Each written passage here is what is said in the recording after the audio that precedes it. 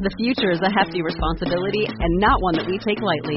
But then, taking things lightly has never been what Hefty is about. That's why we've created the Hefty Renew program that turns hard-to-recycle plastics into valuable resources like park benches and building materials. To participate, simply fill up an orange Hefty Renew bag with accepted items, tie it up, and drop it in with your regular recycling. That's it. It's that easy. It's time to rethink recycling with Renew.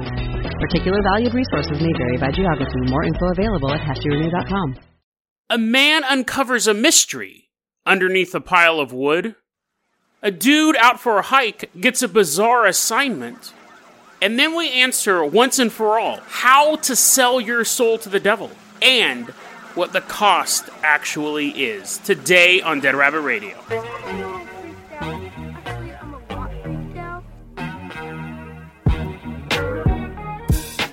Hey everyone, welcome back to another episode of Dead Rabbit Radio. I'm your host, Jason Carpenter. I'm having a great day. I hope you guys are having a great day too. We got a ton of stuff to cover, so we're going to get this party started. First, let's give a shout out to one of our legacy Patreons, Tayshana V. Tayshana V, thank you so much for continuing to support the show. You've been supporting the show for a while. You're going to be our captain, our pilot this episode. If you can't support the Patreon, that's fine too. Just help get the word out about the show. That really helps out a lot. So Tayshana, let's go ahead and we are going to start off in the Jason Jalopy. We are going to take a little road trip out to Safford, Arizona. It sounds like someone's tuning a banjo, so I think we should tune the engine. The Jason Jalopy is going all the way down to Safford, Arizona. It's September 18th, 2020. Just a few days ago this happened. It's 9:30 at night. And there's this dude, he's this old man, he's out walking around his house, and he walks past this wood pile. And in the wood pile, he hears a strange noise.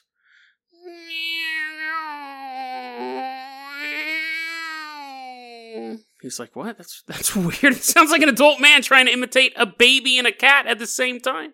Old man is perplexed. He's never heard that sound before, because he doesn't listen to this podcast. So he walks over to the wood pile. He's like, now it sounds like it's trying to laugh like an adult male. He begins removing the wood, and underneath this pile of wood in his backyard, it's 9:30 p.m., super dark, super spooky, he sees a pile of mud, and it's moving, and it's making that noise. I'm not going to do it again, but just rewind it, and then fast forward to this part, you'll hear the noise again. He sees this pile of mud moving. He's like, what in tarnation is this? He picks up the mud, and he realizes quickly, it's not a mud monster, if that's what you're hoping for, if that's your fetish.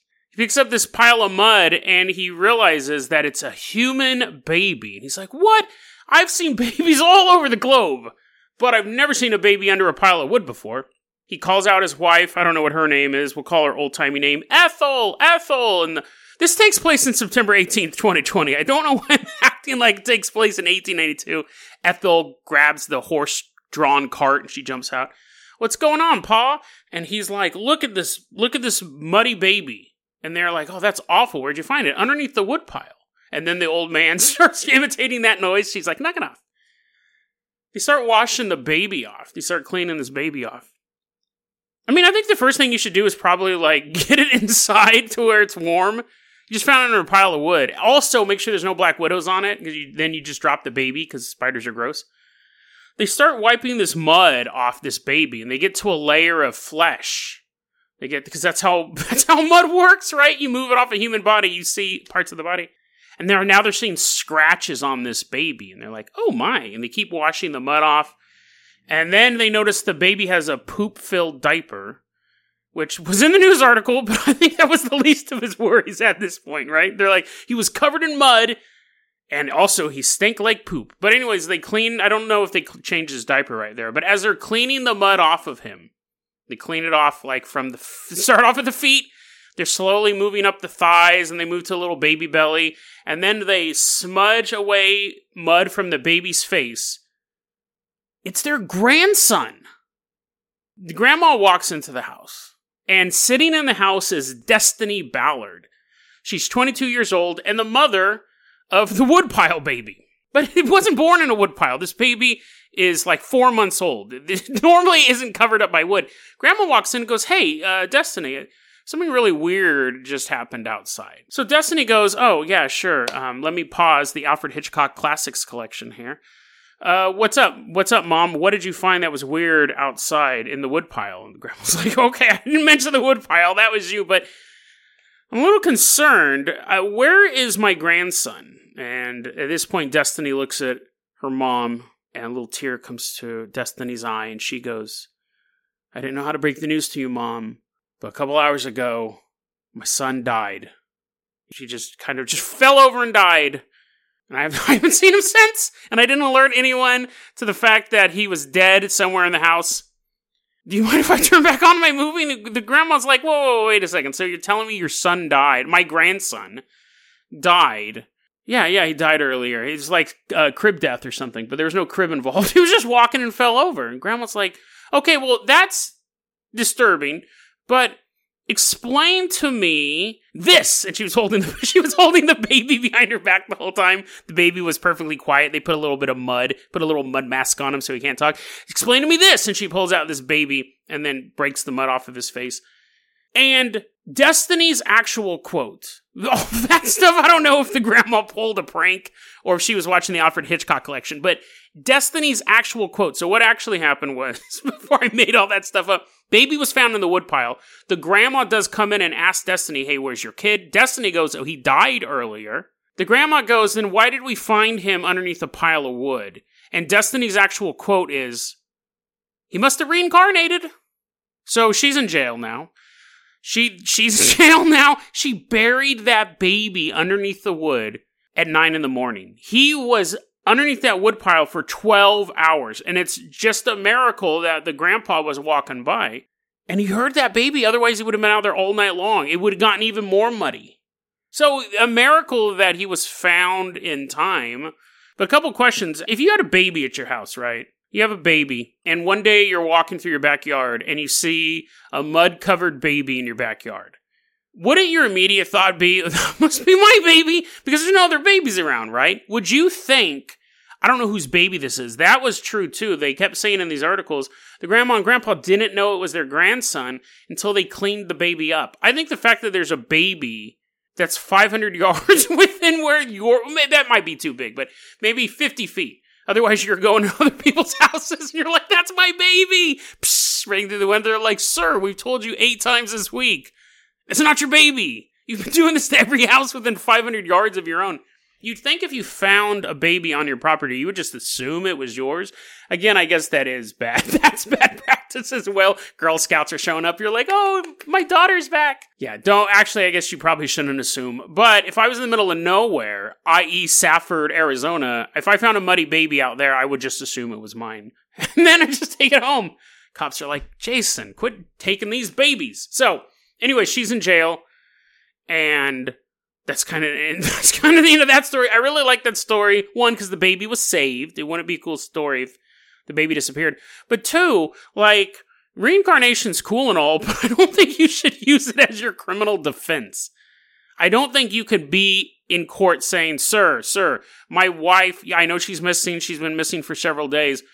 But it was spontaneous human combustion, sir. You see that big burn in the middle of the floor? That smells like lighter fluid, and I own a lighter fluid distribution company.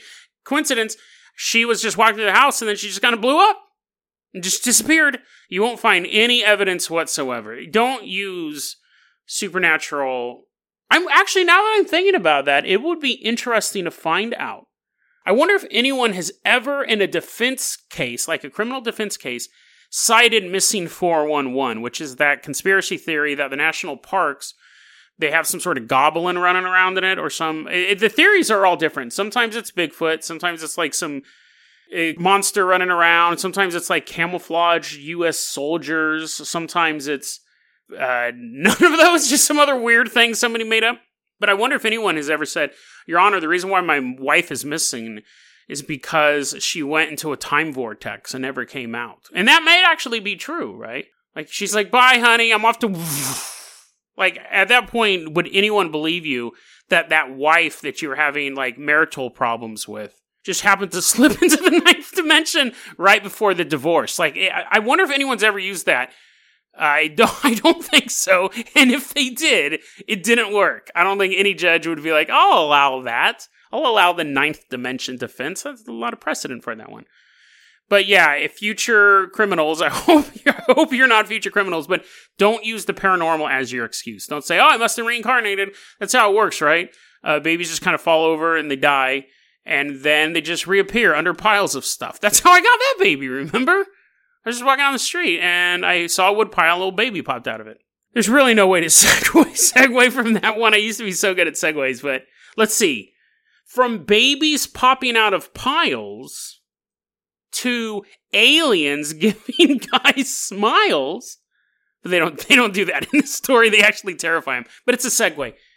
Tayshana V, let's go ahead and hop in that Dead Rabbit dirigible. We are headed out to Virginia. We're flying out there. It's June 1997. It's 11:50 at night. So we're going to be hiking through the woods, and then I stop you, put my hand on your shoulder, and I go, stop. And as we're hiding in the woods, there's a dude walking alone through the woods. He has like his walking stick. Very suspicious. He's out at 11:50 at night, I must say, although we are currently out late at night in the forest too. But do people really go for hikes that late at night unless they're like a vagabond or a camouflaged U.S. soldier looking for another person to grab out of a national park? This guy's walking through the woods and he sees a clearing. UFO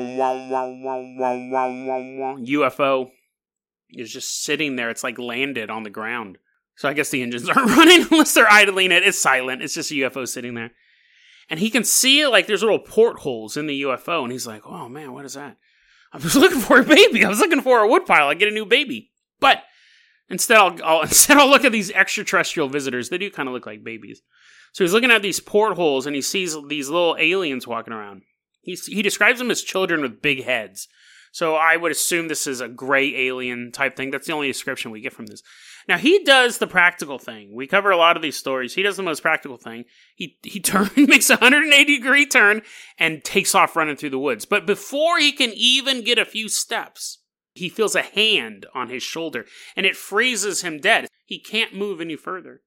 He spins around to face whatever it was grabbing him. Here's one of these aliens standing in front of this startled man in the middle of the woods. The alien looks at him and says, "Find the others." And the next thing, the dude remembers he's waking up. Now, okay, I know what you're thinking. Jason, did you just tell us about a dream? Maybe. I don't think so. Because when he woke up, there was a pine cone in his hand. And I made that detail up. I don't think he was dreaming, just because otherwise I'm telling stories about dreams. It's possible, let's put on our conspiracy caps here, that this story's true and he wasn't dreaming. But aliens are known to drop people off at home because they're very polite. They're very polite aliens. They don't drop you off at a bus stop and take all your money and you're like, oh man. They dropped him off at home in his bedroom. Now, according to him, this was from thinkaboutit.docs.com and they got it from NUFORC, which is a UFO research organization. His story is, him ending with him waking up in bed does throw a little salt on it. But I wanted to tell this story for this reason. The statement, find the others. Obviously, we have to wonder, like, who are the others? Are they other people like him? Are there other people who have dreams? Is it 7 billion people he has to find? Is it other alien abductees? Is there some other hidden purpose for finding them? But we could go on and on about that. I wanted to use this as a thought experiment. Because this is something I've thought about for a long time. What's worse? Living in the world we live in, the mundane world. You wake up, you go to bed, you have dreams like this guy, you find babies in wood piles. It's just a normal... Actually, those are the outliers, right? You never find a baby in a wood pile, thankfully. But the world is really mundane, and that's the reason why we like ghost stories and alien stories and stuff like that. It gives us a glimpse of something more than what we know. And even ghost stories and alien stories are so fleeting. We just kind of hear about them. You might have experienced them. I've had encounters with ghosts and paranormal stuff, but I've never seen an alien or anything like that. Never seen a U.S. soldier hit a button on his shirt, and then he decloaks, and he's like, welcome to this forest, Jason. run. And I hear a gun cock and an invisible gun. So, I mean, like, we have, like, a thin veil of, like, paranormal stuff. But for the most part, the world's mundane. And you guys know what I'm talking about. What's worse, living in the mundane world that we live in, or living in a world where there are, like, superheroes, or vampires and werewolves exist? And because of that, there is a group of underground werewolf hunters, or vampire hunters who've been trained for generations to fight the forces of evil to keep them back. Or there actually is like a reptilian agenda. Right now, there's some colonel. He's banging his hand on a table and he's like, they will. That hurt my throat. So he talks in a normal voice. He goes, they will understand the true might of the reptilian army tonight. At 11:50, we're going to go out. We're all going to walk through the woods. We're going to attack anyone. And then like you have U.S. troops uncamouflaged. They're naked. They're running through the woods. And all this craziness is going on. But you're not part of it. You're still just a mundane dude. And every so often you pick up the newspaper and it's like the vampire hunters once again laid siege to Count Dracula's castle. He wasn't there. They will be back tomorrow. What's worse, living in a world where you kind of hope that stuff exists, but you really know that it doesn't? Like vampires and werewolves, sure, ghosts exist and aliens exist, but they exist, again, in such a fleeting sense. Versus a world where aliens and monsters are openly acknowledged. And you can read the newspaper every day, like you have the sports section, entertainment section, supernatural section. It's readily known. There's no debate over whether or not this stuff is true. But you're not a vampire hunter. You're not a werewolf hunter. You're not one of the soldiers fighting against. And you never can be. See, these were chosen people. These are people who have been fighting this war for eons. It's passed down. What's worse? What really is worse? I thought about that before. Like, would it be worse to live in a world with no superheroes, or a world with superheroes and supervillains, but you were still just a scrub? On the one hand, it would be cool to know that that stuff is real, and to like look out your window and Iron Man's flying by, and you're like, "What are you flying by my window for? Go to New York, stop a bank robbery or something." But you're just a dude in this world of superpowered beings. So when this alien says "find the others," that kind of sparked that memory back in me. Like, if this story is true, there's a certain group of special people out there.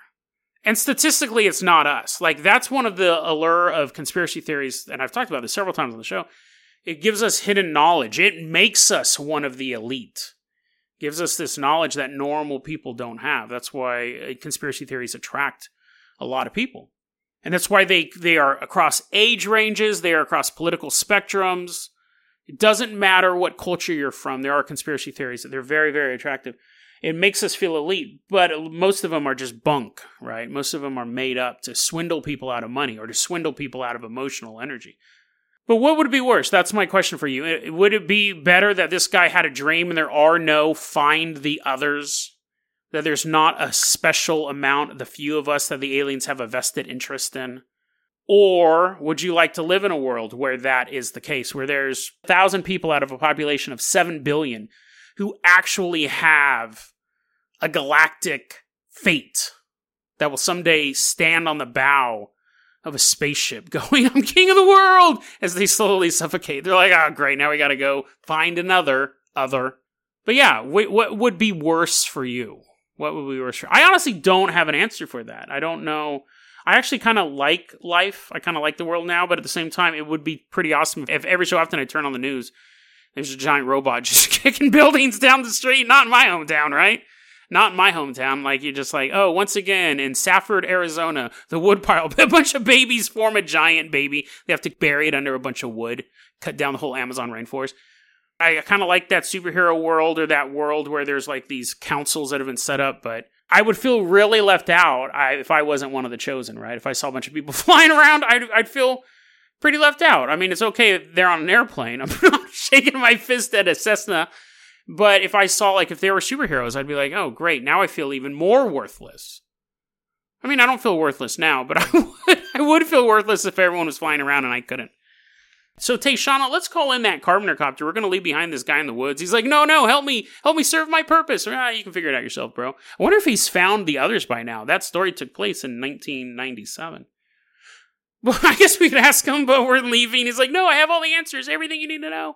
We're flying away. Tayshana, bring that Carpenter copter nice and high. We are headed out to the middle of nowhere. So let's sit down on some rocks here. We're going to enjoy the view out there. And I want to talk to you about selling your soul. Now, I'm not buying it. I'm not trying to convince you on this. We've talked about this a couple times on the show, and I thought, let's really dive into this one. I've kind of mentioned it here and there, and I've done stories about people selling their souls and what that could mean. It means you're selling out and stuff like that. But I thought, let's actually talk about, is it possible to sell your soul? It's a very, very big topic. And what's shocking is there is no real information on the internet on how to do it. And you go, Jason, there's not a lot of information on how to build a transformer online because you can't do it. It's fake. But there's not a lot of even fake information about it, which is interesting. Now, you have those websites that are dedicated and they'll show like the sigil for the like Baal Berith or Azeroth or whatever, these demons, and they say you draw this on the ground and your voice gets really creepy and low. And then you do this enchantment and then some dude shows up, and if you don't have all this stuff right, he's going to like beat the crap out of you. But if you do all this stuff right, that thin line of salt will keep this demon that's been around since before the Big Bang. But you can't walk past sodium. That's just the way it works. And he'll tell you questions. No. Anyone can do that. He'll answer your questions or give you untold riches or make you a great warrior and stuff like that. There's ton of resources on that. But the colloquialism, selling your soul to the devil. I kept looking this up, and there was basically two answers that popped up all the time. One, you can't sell your soul to the devil, because devil doesn't exist. I saw that a lot of time. If I'm Googling how to sell your soul to the devil, I'm not going to Rational Wiki. Like, you fine, whatever, but that's just a trite answer. You're taking up bandwidth. So one, you can't do it because he doesn't exist. Two, you can't do it because your soul is not yours to sell. It's God's. And three, you can sell your soul to the devil. Here's a story about Robert Taylor, I think it was. He was Robert Johnson, sorry, I looked back over my notes. He was a blues player, and there's a famous story where he went to the crossroads, and he wanted to be the best blues musician around, and this big black dude shows up, and takes Robert Johnson's guitar, and tunes it, and plays a couple notes, gives it back to Robert Johnson, and then he was the best blues player ever. And he wrote songs about the hellhounds were coming from, and don't go to the crossroads, this guy might get you. He wrote songs about selling his soul, and he ended up dying, I think, at 27. He was one of the members of the 27 Club, which is famous musicians dying at the age of 27. There's far more famous musicians that have lived past the age of 27 versus seven? They're up to 7 or 8 now. I mean, none of the Beatles died at 27, right? But anyways, so, I mean, that's pick and choose. I don't believe that there's the 27 Club. But you'll find that story a lot. And what's interesting is that story is not really considered to be him selling his soul to the devil. People say that he was practicing hoodoo. Because that wasn't the devil. It was just some dude or some spirit that showed up. And they say, well, he told that story, but they were saying he traded his soul for the fame. But there was none of that interaction in that story, right? It's just a guy, he's handing the guitar. There's no signing contract.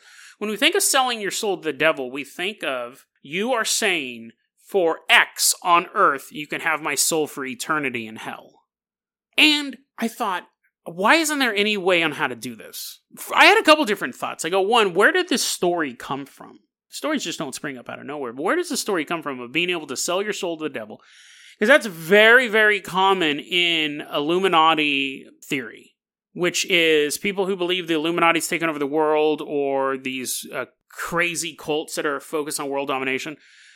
You have that going on, and then you also have Lady Gaga or Maroon 5, or it's funny, it's never your favorite musician, right? It's the other people that you don't like. You're like, oh man, Eminem sold his soul to the devil, but Tech Nine, that guy's on the level. That guy who talks about chopping people up and put him in the trunk of his car, he would never sell his soul. It's always the musician you don't like. Adele totally sold her soul to the devil. Tori Amos, on the other hand, so that's always this weird glitch to it. Other people can be famous, but because you like them, they're not part of this group. But the idea is they become famous because they sold their soul to the devil in exchange for riches. What's interesting is you never, at least I haven't, you hear about people selling their souls mostly to make it in the music industry. Then every so often you'll hear about actors selling their souls to make it in the film industry, but it's not as common. Think about it. Whenever you hear about those, oh, look at this Illuminati rituals in this music video, it's always music. How come you never hear it with athletes? I mean, I think I know the answer, but you don't. I can't think of a time I've ever heard, and one of you guys may be able to figure one out, but even then it'd be like one or two. When I look at Michael Jordan, he is not me. I can honestly say that he is a better basketball player than I am without even knowing he could play basketball. His size alone, I just go, oh, you're 6'1,000"? Must be great at basketball.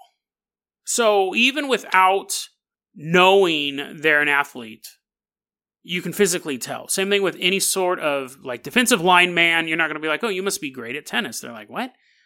There's I can physically look at you and go, you're perfectly built for your level of sport. And I'm not. So the story doesn't make sense. If people started saying Michael Jordan sold his soul to be the best basketball player ever, you'd be like, that and genetics. Like, did he sell his soul in the womb? Did he sell his soul when he was a zygote floating around in his mom? Because he was genetically bred. He was just a giant man. But I said I would tell you how to sell your soul to the devil, and I will. I will tell you how to sell your soul to the devil. So here we go. Get a pen and paper, because here we go, guys. The answer was in front of us all along. If you ever want to know how to sell your soul to the devil, the answer was in front of us all along.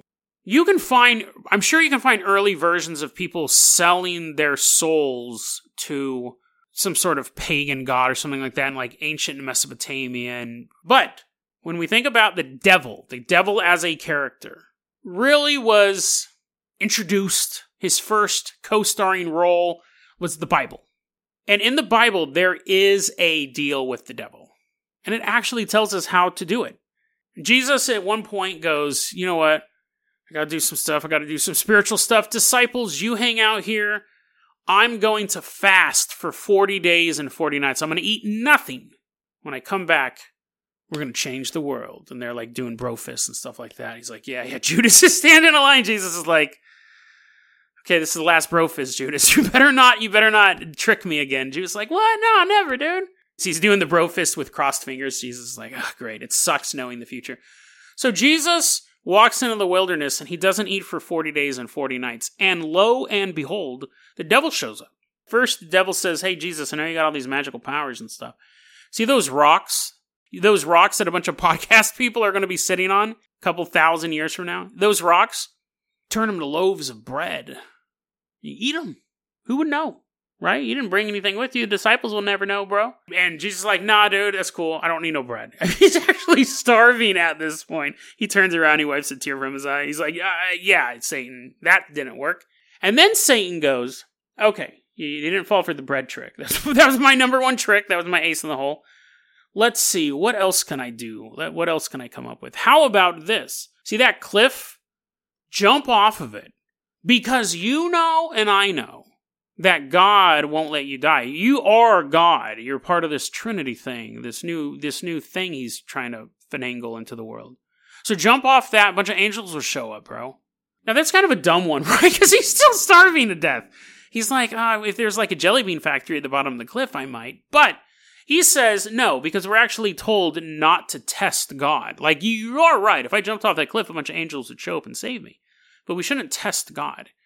And then Satan tries to make a deal with Jesus, which is the same deal that Rihanna and Lady Gaga and Eminem and all these other people have supposedly taken. The devil goes, look out into the wilderness, and you see those cities out there, those sparkling cities, the empires of man. I will give them to you, and you will be their king. All you have to do is bow before me.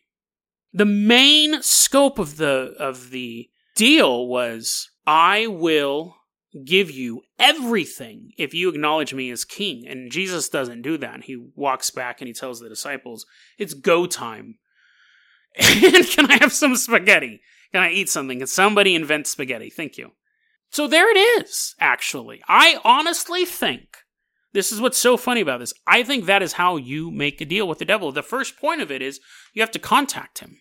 And there is no legitimate spell that I've ever seen to contact Lucifer. Even those huge, and someone could point that I'm wrong on this, but even those huge lists of like all the demons you can work sigils with, they'll have like Beelzebub, they'll have all these other things. But actually, and even that stuff is like he'll show up and help you find lost pocket watches. Like those demons have the weirdest traits possible. They have these weird superpowers that no one would ever want to use.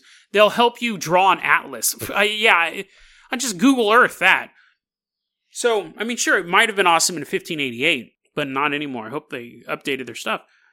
But an actual deal with the devil, the idea of selling your soul for all the riches in the world, that idea, and there are some demons that will give you money, but again, this idea of what I'm talking about specifically, selling your soul for the devil, I think, according to this part of the scripture, you have to go 40 days without eating. And that's brilliant. That's brilliant, because I'm going to tell you guys this. If you're thinking about making a deal with the devil, what you're really looking for is a shortcut to success. A deal with the devil, whether it's figurative, like you're selling out to be a better musician, you used to be a R&B star, but then someone told you need to get fake boobs and a big butt and change it up to hip-hop. That's selling your soul, you're selling your original vision, and it gets you to success faster. This is the same thing. In a literal selling your soul to the devil, you go, I could work really hard all these years, try to make it as a musician, it's not guaranteed, or I can sell my soul to the devil and become successful tomorrow. But it's a cheat, right? And if the cheat requires you to go 40 days without eating, no one would do it. Because in those 40 days of not eating, if you took, first off, don't do this. I mean, you could go 40 days without eating with the right supplements, but I'm not advising. This is not a medical podcast. But you know what I'm saying? Like, if you want to take a shortcut in life, going 40 days without eating is so much work. That's the ritual to make the devil appear. I 100%, if there is a way to make the devil appear, I think it was hidden in that passage. If anyone's selling the soul to the devil, they're going 40 days without eating. I honestly think that might be the right step.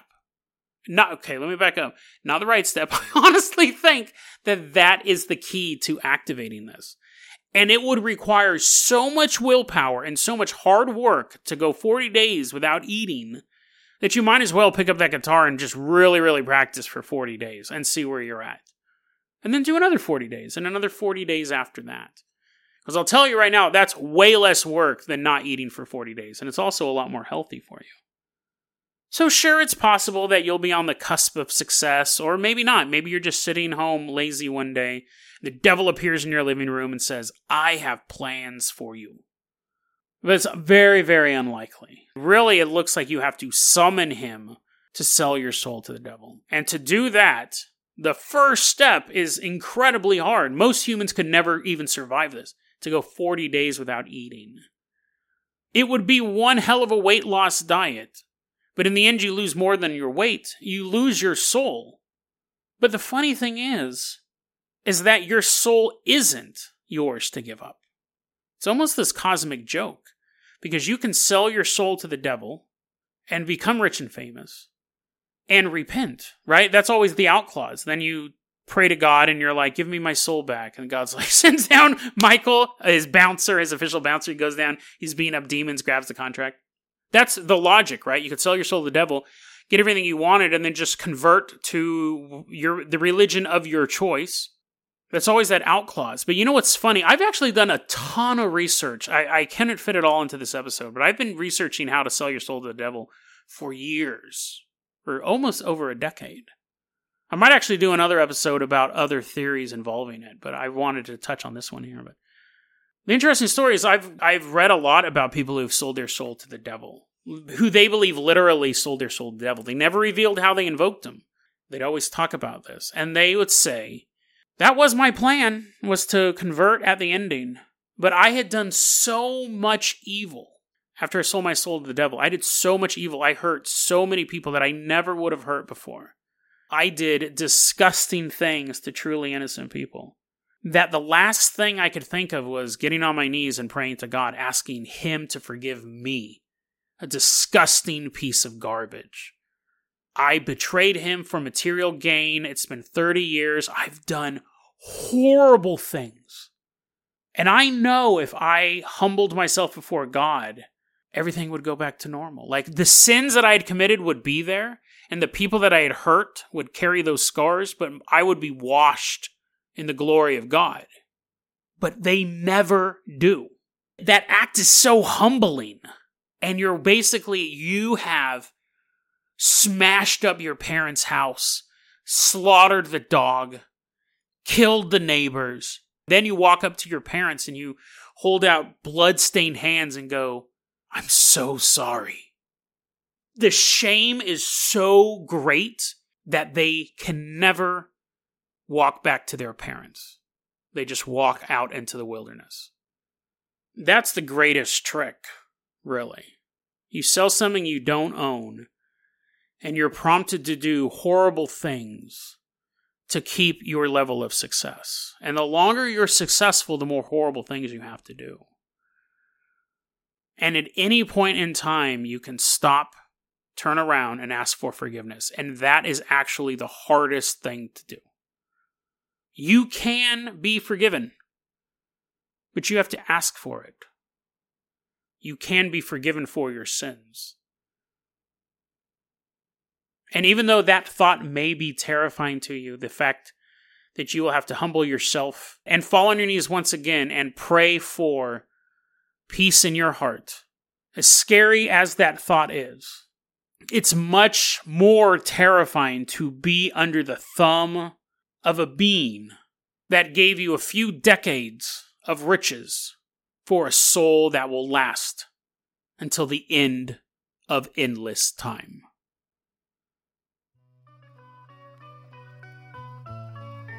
DeadRabbitRadio@gmail.com is going to be our email address. You can also hit us up at Facebook.com/DeadRabbitRadio. Twitter is @DeadRabbitRadio. Dead Rabbit Radio is the daily paranormal, conspiracy, and true crime podcast. You don't have to listen to it every day, but I'm glad you listened to it today. Have a great one, guys.